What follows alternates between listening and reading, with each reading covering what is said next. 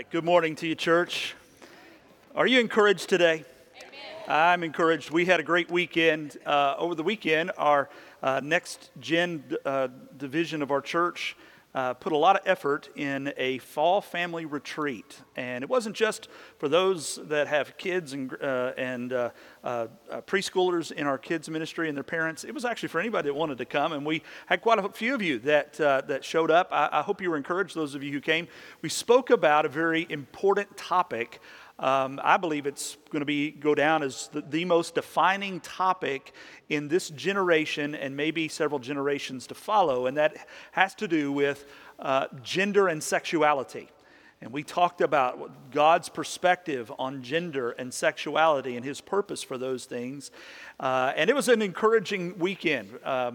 Several of our pastors had an opportunity to speak and to be a part of that. We had Q&A time, and it was just a great time to fellowship together. And I walked away from it deeply encouraged for no other reason than this, and that there was this affirmation about who we are as a congregation, and that is that we believe God's Word, and we stand firm on God's Word, and we will stand firm for God's Word, no matter where the culture goes. We're with Jesus, amen?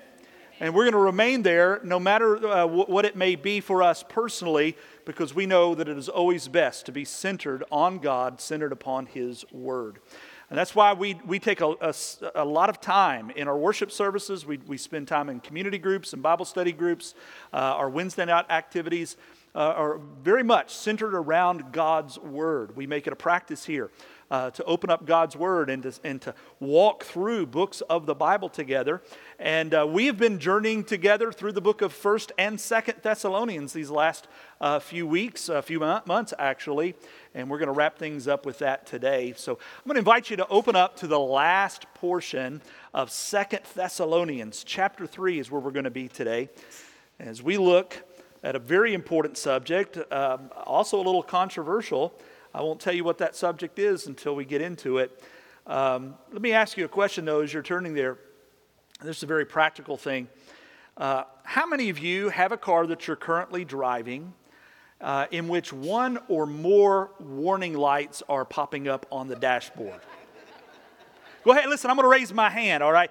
There's not one right now, but if I had asked this question about 3 weeks ago, I'd have to raise my hand. So, all right, go ahead. It's confession time. If you have a light, a warning light, like something mechanical is not going right on your car, and your car at least thinks that's the case, raise your hand, all right? Yeah, we're confessing. All right, I get that. Now, I'm not going to ask you this question because it would vary from person to person, but now, how long does it take for you to do something about that light? I remember when I was in college, I had a Chevrolet Monza, and it was a hatchback. It was red, but it had faded orange. That was my very first car. And for some reason, it had a check engine light come up on it. And I'd take it to the mechanic, and the mechanic said, I think there's a problem with it, but I can't tell you what it is. I got so annoyed with the light, I just took a piece of black tape and put it over the light. So I don't know if you've gone that far. You know, if it takes you a while to do something about it, it may be that you're in your 20s or your 30s. See, check this out. Gen Zers and millennials were asked about their car maintenance. And the results of this survey showed that it took an average of 8 warning lights for them to do something about it.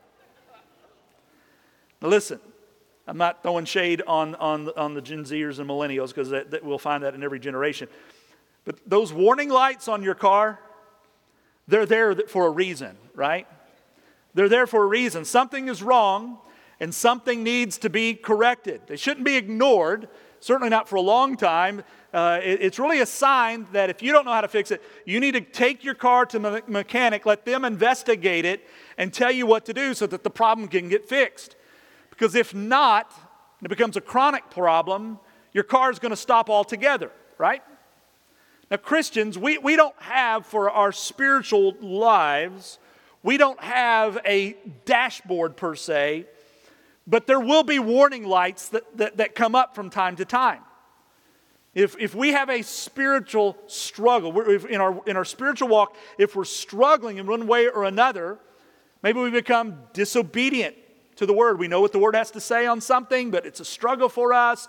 We have a particular temptation, and rather than lean into the Word of God and let the Spirit of God do a work in us, we sort of give in to that sin, and so we become disobedient, and before long, we're just a wayward Christian.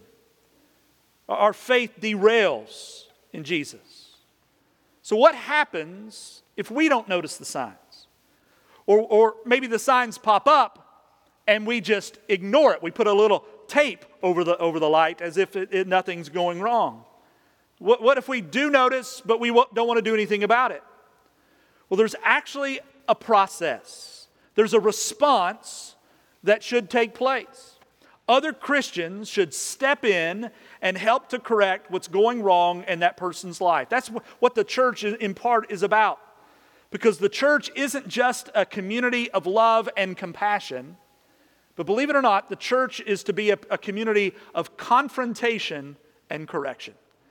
And we don't like messages like I'm about to preach. I don't like to preach them. Honestly, I don't. So I'm going to keep this one short, all right? Can I do that?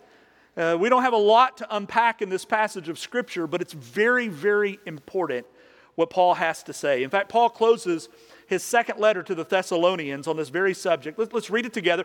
If you have your place in Scripture, let me invite you to stand with me. Scripture is going to be on the screen behind me as well if you'd like to follow along. But you follow along as I read the closing words of 2 Thessalonians chapter 3. The last time that I preached, a couple of weeks ago, I was away last week, but a couple of weeks ago, Paul in verse 13 says, "As for you, brothers, do not grow weary in doing good." So remember that message? It was about not being lazy, about busying yourself, about the kingdom business. Well, then Paul immediately says this, verse 14. "If anyone does not obey what we say in this letter, take note of that person and have nothing to do with them, that he may be ashamed. Do not regard him as an enemy, but warn him as a brother. Now may the Lord of peace himself give you peace at all times in every way. The Lord be with you all. I, Paul, write this greeting with my own hand.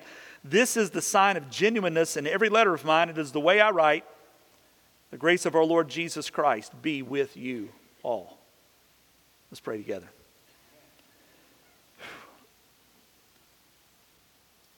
Lord, your word is good. And not just some of the word, all of the word. Lord, we particularly lean in to the words of encouragement, the words that describe your love for us and how you care for us and you want what's best for us. Lord, your word also at times calls us to the principal's office, calls us to the disciplinarian, calls us to evaluate our walk with you, to see how far we've fallen from you, that your Spirit might bring us under conviction and that we might repent and turn back to you and be restored. And Lord, that too is good. And Lord, this passage is all about that.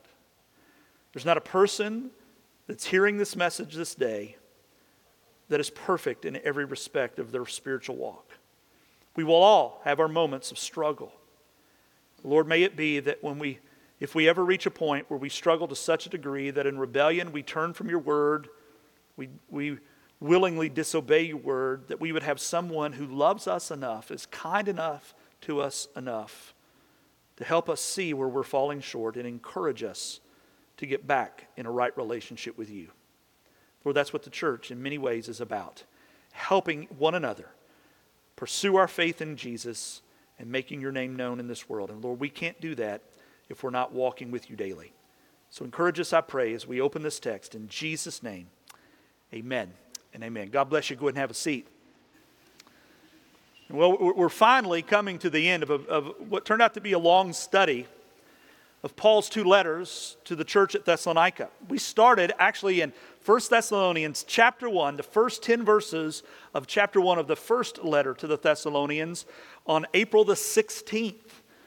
So we've been in this for quite a while. Here we are 5 months later, and I will be honest with you, I'm a little sad that we've come to the end of this study.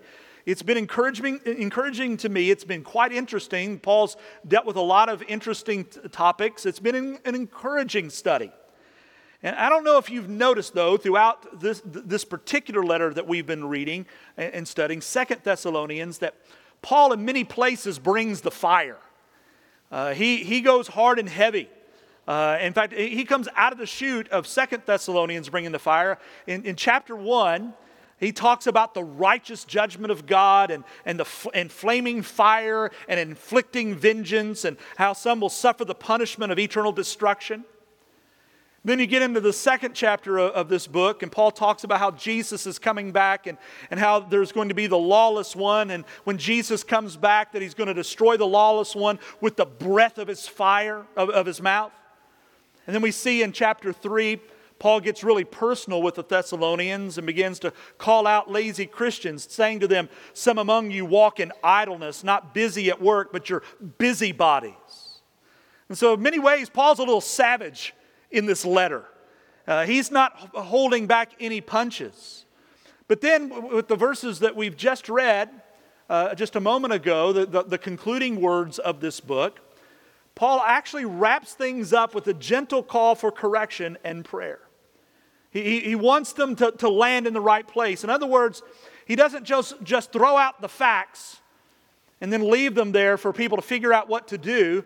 He's actually providing a practical word for those Christians who continue to walk with the Lord in order that they might be able to help those who aren't living up to expectations, and concludes them with these hopeful words for them. Now, Paul has given a lot of instructions to the Thessalonians and to us throughout this letter. Things like, hey, don't be too quickly shaken, and don't be deceived. Stand firm. Pray a lot. Imitate hard workers. Don't be lazy. Don't grow weary in doing good. But then he finally comes to this verse we read just a moment ago in verse 14. Of all of these commands and words of instruction that I've given to you, he says in verse 14, if anyone does not obey what we say in this letter, and then he lays out the theme of this concluding passage, this concluding message, and that is this. What do you do with the disobedient, wayward Christian? And that's the theme of these closing words. What to do with the disobedient, wayward Christian who's a part of your church? What do we do with someone who claims to know Jesus but is rebelliously not living for Jesus? What do you do with the person who is on the church roll who says Jesus is my Lord, but there's really no evidence in their life that you could point to that says that Jesus is Lord over them? Well, Paul has thoughts on this. And he lays out those thoughts on this last section of 2 Thessalonians, again in verse 14, when he says, if anyone does not obey what we say in this letter, he then says this, take note of that person. Take note and have nothing to do with him, that he may be shamed. Does that sound gentle to you? Is that an encouraging thing for Paul to say? I believe it is. See, Paul says that if you have a church member who's living disobediently, you don't leave them in that place. You do something about it. You don't leave them to their own devices. You don't just simply pray and hope that they catch it along the way. You need to do something, Christian. If you're walking with the Lord, you do something. Two things, actually. One, he says to take note of that person. By the way, that's more than just noticing that they're not right, okay? Christians can be really good about noticing when another Christian is not walking with the Lord. And the best that they do with that information is to tell someone else about how this other person is not walking with the Lord. Am I right about that? We're really good about saying, well, they're so-and-so. It's been a long time since they've been in church. You know what they've been doing? Instead of following Jesus, they've been doing this thing. No, Paul says it's more than, when he uses this word, take note, that means more than just noticing that they're not right with the Lord. Originally, this word sort of had a neutral connotation and meaning. It meant that you would notice maybe somebody that was doing a good thing, and you would note what was good about what they were doing. Or if they were doing a bad thing, somebody wasn't living up to expectations, you would take note of it, and you would note, well, this is where they are falling short. But eventually this word, as it evolved in the Greek language, this word that we have in our language as two words, take note, It eventually began to take on a negative meaning, and you would only use it when you were referring to somebody that was evil. You would take note of that evil person, and when you would say you were taking note of them, you were basically calling them out as a transgressor. And you're really saying this, hey, I'm taking note of you, as a way to say, hey, I'm calling you out in front of other people. It was really used you would use it in making an example of someone. Just so you know, that's how Paul is using this word. Paul is using it as a way to call out the person. He's telling us that if you see another brother or sister in the faith who's not living up to the faith, they're living in disobedience, they're not living up to the code of the Scripture, you need to take note of that. That is, call them out. Let it be known that they're not walking where they need to be walking. Paul's pretty much saying that if a Christian in your fellowship is deliberately being disobedient, you call them out. It's not a small thing. You take note of their disobedience. You make an example of them.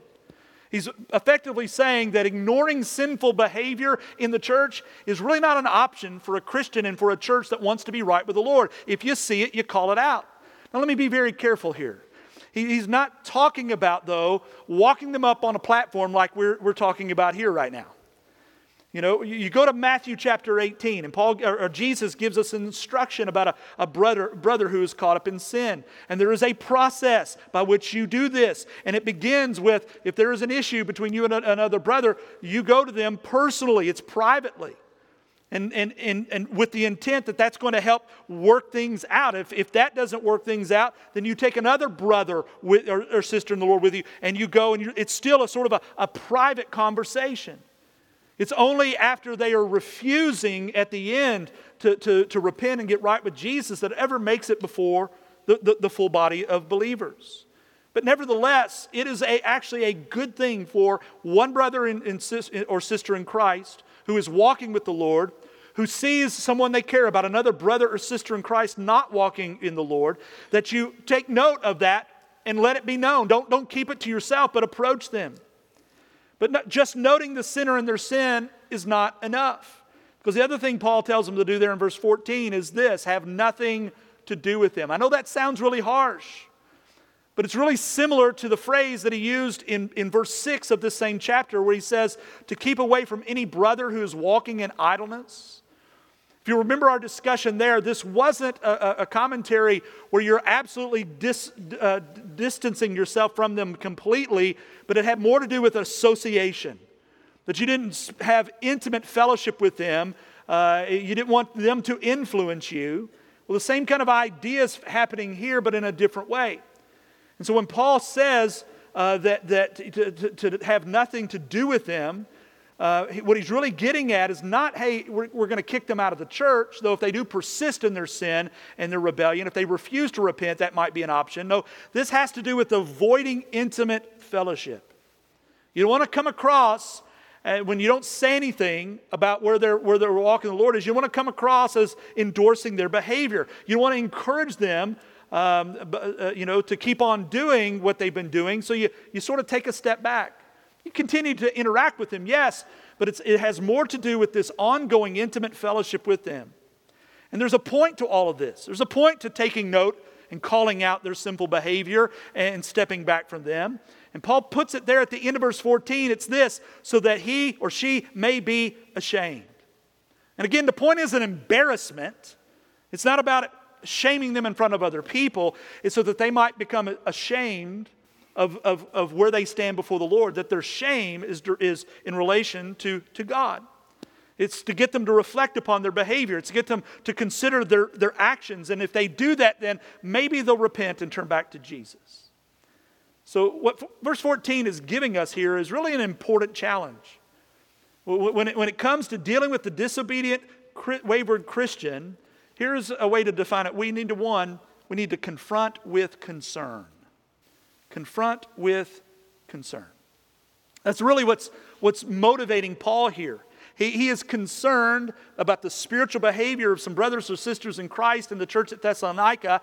And because he's concerned for them, he knows that they need to be confronted. Out of concern for their spiritual well-being, he and we should confront those not walking with Christ over their sin. Let me ask you, Have you ever heard someone say Christians are a bunch of hypocrites? And you know, they believe in Jesus, they'll say, but they don't really behave like it. And you know what? They're right. They're right. The Barna Group conducted a survey among millennials on why they don't attend church. And the first reason that they gave was that they didn't find the church to be relevant.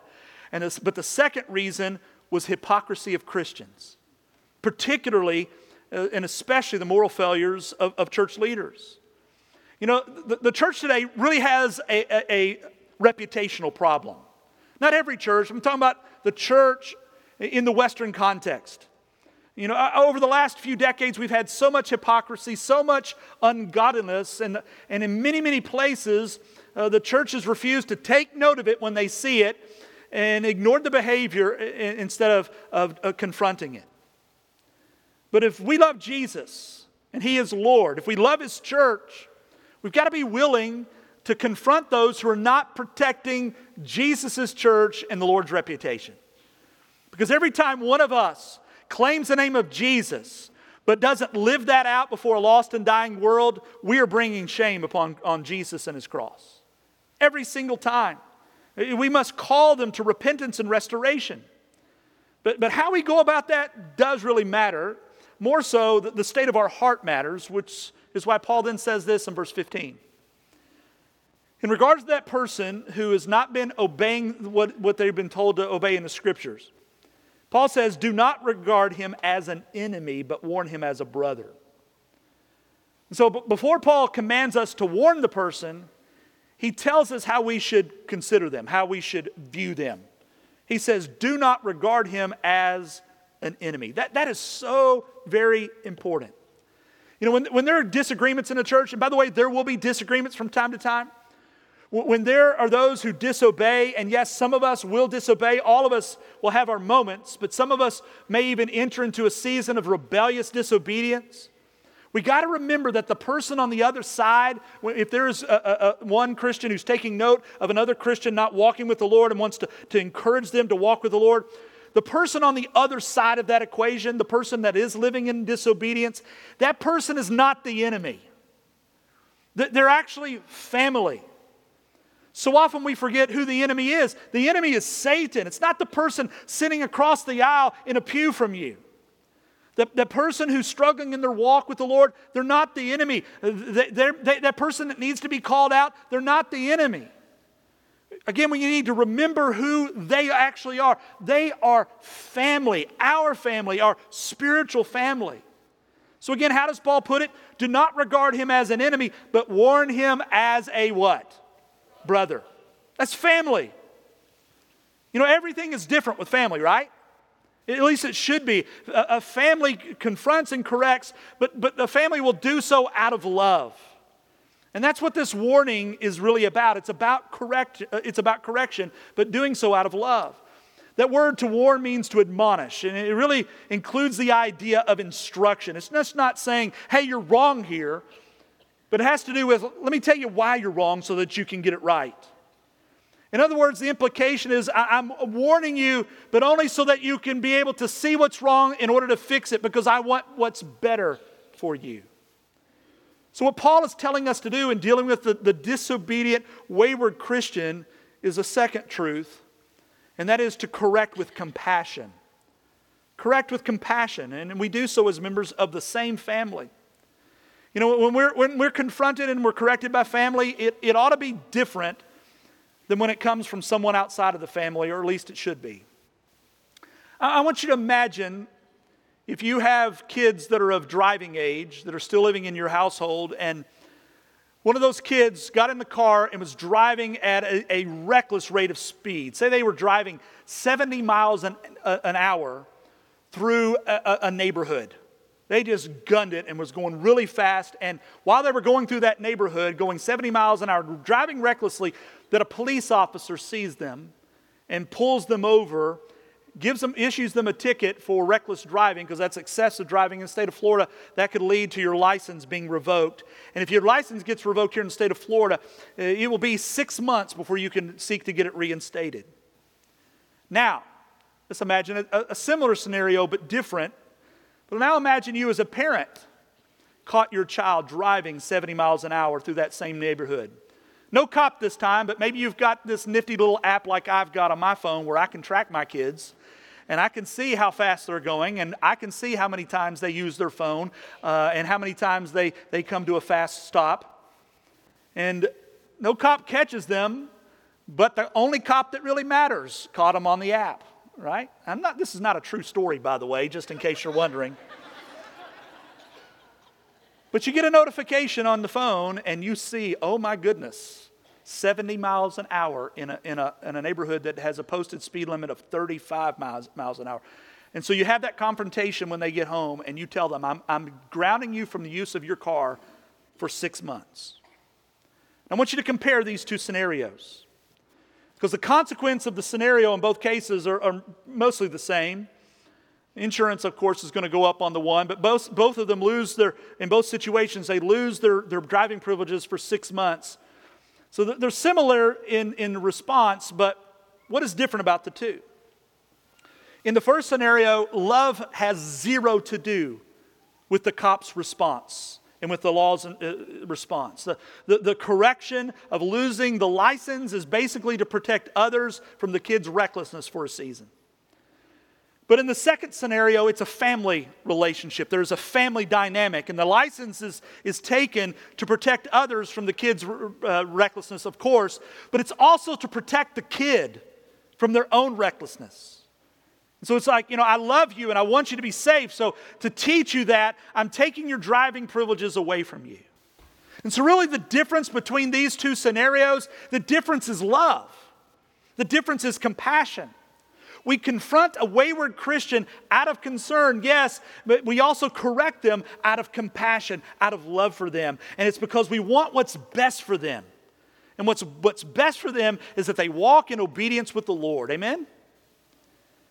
All right, so let's be very clear about what Paul is talking about here with these first 2 points in verses 14 and 15. He's talking about a taboo subject in many, many churches. He's talking about church discipline here. Are you familiar with the concept of church discipline?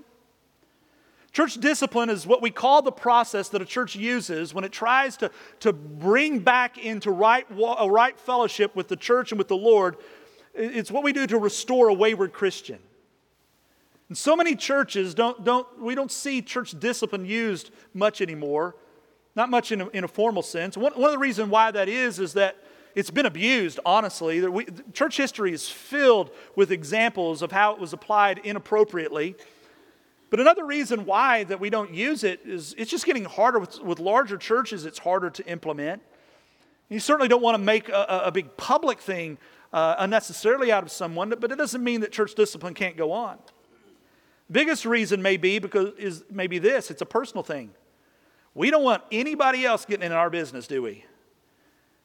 And so we're okay in many ways, if someone's not calling other people out, because that means they may not call me out. No one likes to be called out. No one likes to be disciplined. But can I tell you that church discipline can actually be a positive thing? It can and should be a loving thing. When my children were younger, we would discipline when they would become disobedient. We'd put them in timeout, or we'd restrict their use on a video game. When they would fight with one another, we would make them hold hands until they got over it and talk about how much they love. Sometimes we'd put them in a t-shirt, one big t-shirt, and they have to be close up to one another.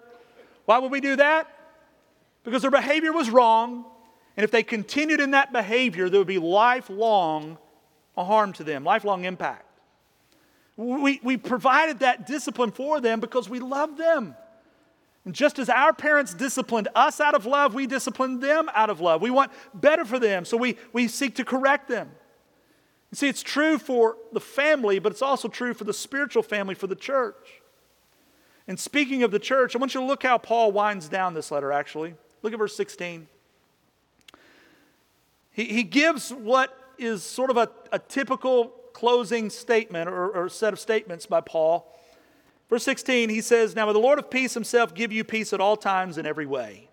You often see, Paul saying, peace and grace and love to you, these kind of things to you. But look at the next phrase there in verse 16. Paul says, "The Lord be with you all." And guess who's included in the all?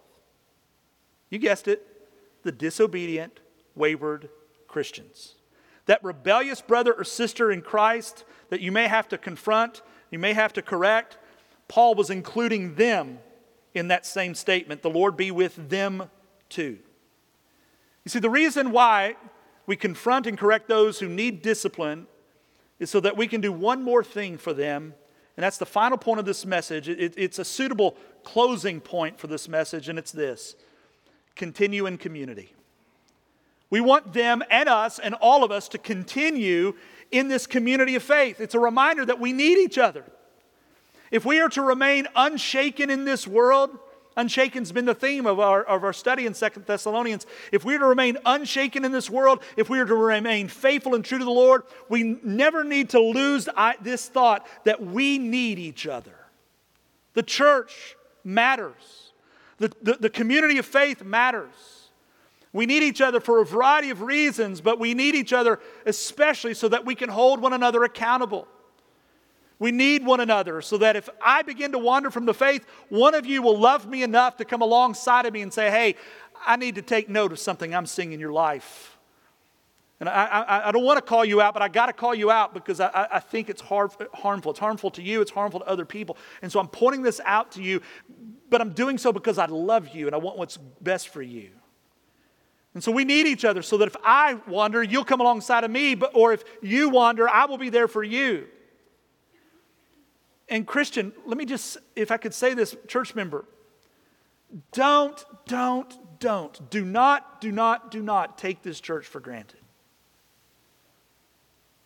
The Lord has given you this family of faith as a gift.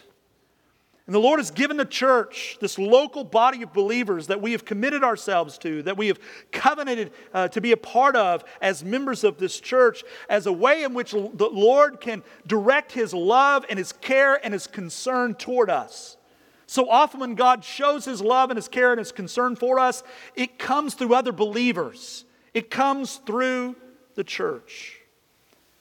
And listen, if you're not formally a part of this spiritual family, let me encourage you. If you're not a part of another spiritual family, not active in another congregation, let me encourage you to take care of that today. When we conclude here, there'll be an opportunity for you to meet a pastor and talk about how you can begin this journey of partnering with us. Because if you're a Christian, you're supposed to be a part of a spiritual family, a part of a church, and if you're not, you're really a spiritual orphan. More importantly, and something that must come first before you become a part of a church family, before you become a member of this local body, you need to become a part of the church universal. And the way that you do that is you experience the grace of Christ. You know, Paul concludes his letter by saying, look, I'm writing this letter in my own hand like I typically do so that you know that it's me, how sincere I am.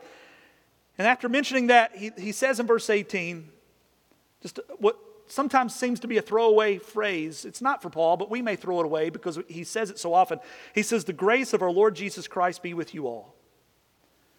As Paul is signing this letter off, the last words he says, the grace of our Lord Jesus Christ be with you all. It's revealing that Paul's great desire for them was for God's grace and blessing to abound in them.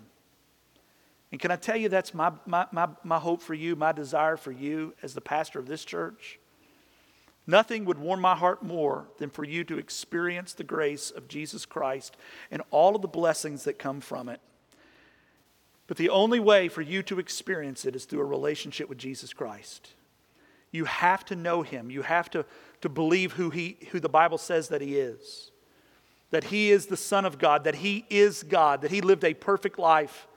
And He came to this earth in order to do for you, to do for me what we could not do for ourselves, and that was to pay the penalty of our sin. Among the many things that the Bible talks about, the Bible tells us what we are like. He tells us about our nature. The Bible describes us as fallen in nature, that we are dead in sin and trespasses, that we're sinners, and that we must pay the penalty of that sin, which is physical death, yes, but more significantly, spiritual death, which is eternal separation from God. And that there is nothing that you or I can do to rectify that problem that exists between us and God, that separation. And as much as I talk about the importance of the church and being a member of the church, a local body of believers, and it's important, even having your name on a church roll somewhere is not enough for you to be forgiven of your sins. The only way, according to the Scriptures, that a person can be forgiven of their sins is based upon the sacrifice of Jesus Christ that He offered up at the age of 33 years of His life when He died for our sins upon the cross. And He was buried. Now, something happened after He was buried. 3 days after He died, on that third day, the Scriptures tell us that He rose from the grave. He came back to life under His own power. And why that is significant, for one reason, it shows that He had power over death, but it also showed that He had power over sin.